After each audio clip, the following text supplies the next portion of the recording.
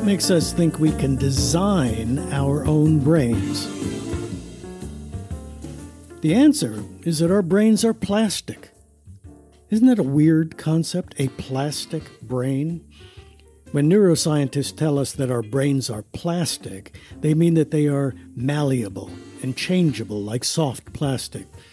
So our brains are like this big lump of Play-Doh that we can mold and shape. Neuroscientists also tell us that the brain is a self-organizing system. There's no fixed blueprint that ultimately determines the way our brains get organized. The organization of our brains is sort of like a football game or a tennis match. There are certain rules and regulations, but you can't really tell what will happen until you play the game. The basic structures and rules of operation are the same for every human brain, but we all end up with different brains because we play the game of life differently.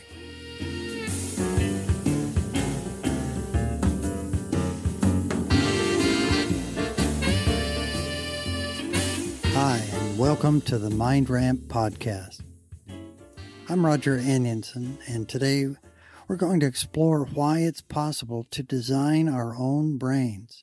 We actually can design our brains because they're plastic, they're malleable, and because our brains are fluid and self-organizing systems. We'll be describing how MindRamp uses this plastic capacity of the brain to promote qualongevity. Qualongevity is a long life enriched by quality of life. Our approach is grounded in what we call the positive plasticity premise. To get the ball rolling, I've asked Michael to provide a more detailed definition of brain plasticity, or what's more commonly now called neuroplasticity. Here's Michael. So just what is plasticity? What does it mean that your brain is plastic? Joyce Schaffer has a nice definition in a paper she wrote for Frontiers in Psychology. It's called Neuroplasticity and Clinical Practice, Building Brain Power for Health, and this was published in 2016. Schaffer works at the Department of Psychiatry and Behavioral Sciences at the University of Washington in Seattle. She says, quote, "Neuroplasticity, the capacity of brain cells to change in response to intrinsic and extrinsic factors, can have negative or positive influence at any age across the entire lifespan," end quote. So clearly, the most important part of that is that your brain cells have the capacity to change. They're malleable, they're flexible, they constantly are changing shape and changing function. Now's a good time to point out that it was thought for decades that young brains, the brains that go from 1 pound at birth to about 3 pounds just in a few years, those are certainly plastic and growing. But it's a relatively new idea to think that mature minds could also grow and change and develop. But neuroplasticity applies to all brains, and we like to say it's never too late and it's never too early to intentionally, to actively influence the way your brain's going to be developing for your brain's future.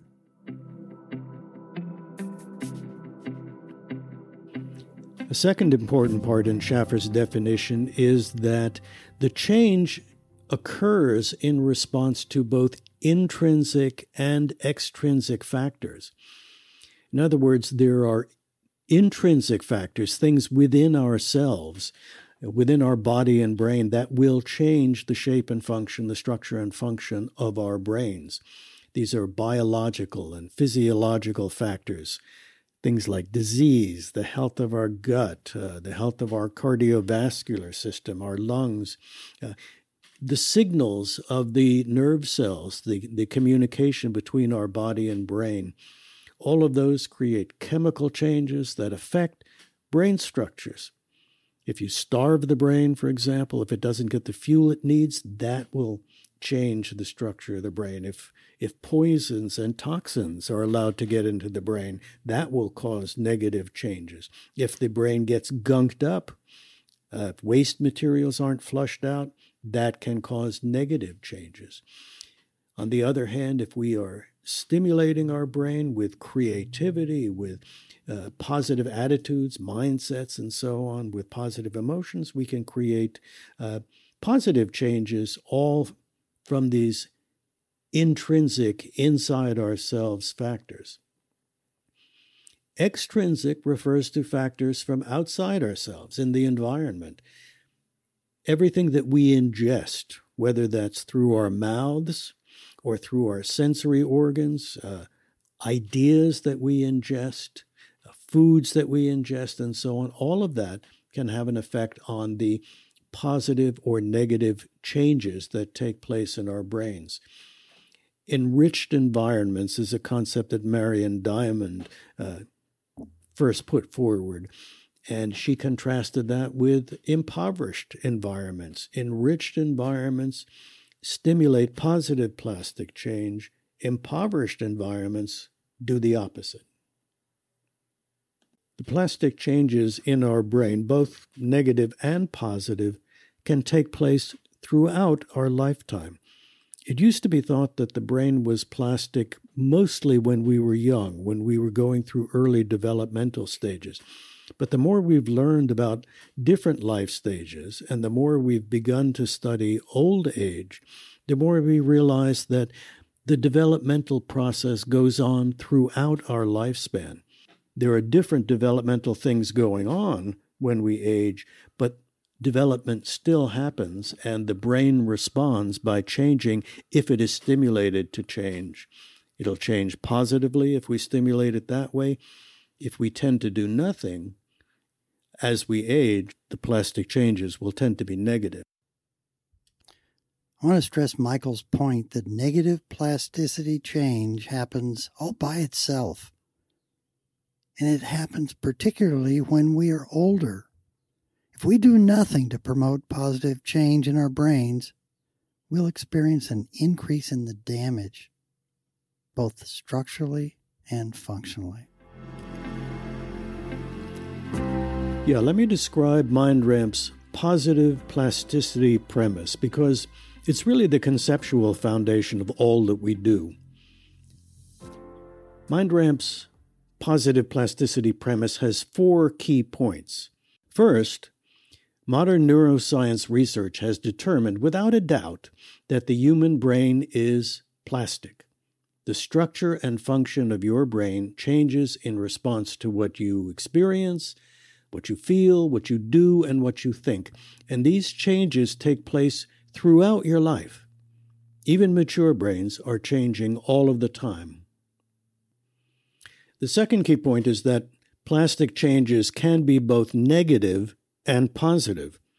Let's focus on negative changes first. As we age, negative plastic changes tend to happen on their own due to damage, disease, other insults and injuries that afflict our brains over the course of time.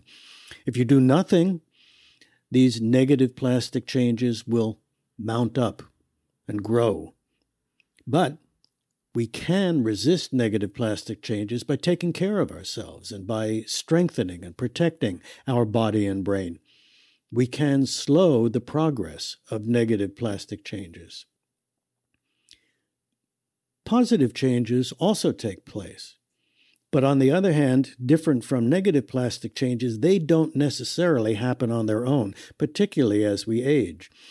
Evolutionary forces, for the most part, don't operate after the age of reproduction, so we don't benefit from evolved protections. Nevertheless, because our brains are so plastic, we can stimulate positive plastic changes, but we have to work at it. We have to consciously and deliberately activate positive plastic changes in our mature brains. And the final point sums it all up. We can create healthier brains and happier minds by regulating the plastic changes that occur in our brains. We promote qualongevity by stimulating positive plastic changes and by retarding negative plastic changes.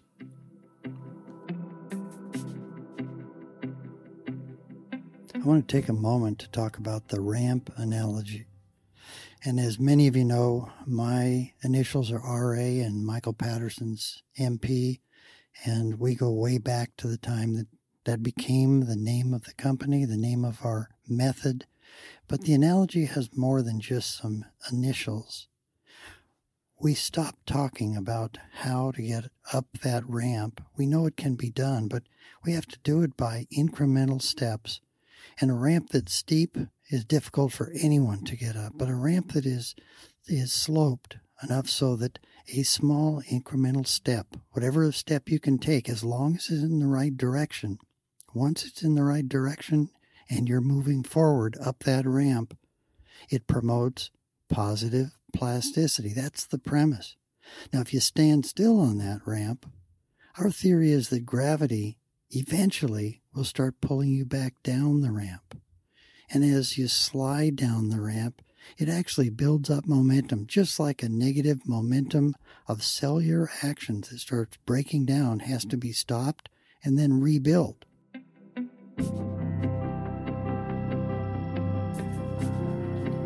And Schaffer encourages clinicians and doctors and so on to really take advantage of the plasticity of the brain and make neuroplastic change an integral part of their treatment plan with clients.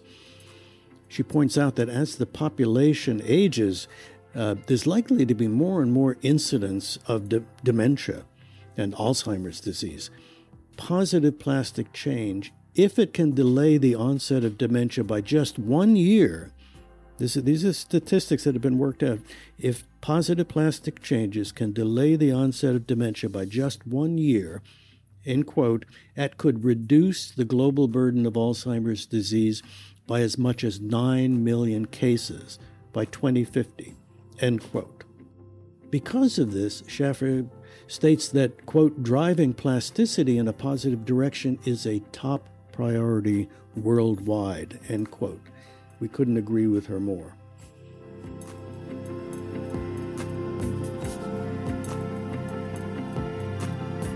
The MindRamp method leverages our ability to create positive plastic changes in our brains and minds. We approach this challenge from a risk management perspective. There are well-documented factors that increase the risk of experiencing negative plastic changes.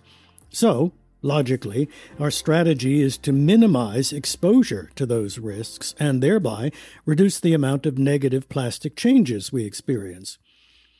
Just as important, researchers have documented a range of protective factors that strengthen brains and minds, make them more resilient and flexible, better able to repair themselves when damaged. So, we develop strategies and plans to adopt protective behaviors and stimulate positive plastic changes.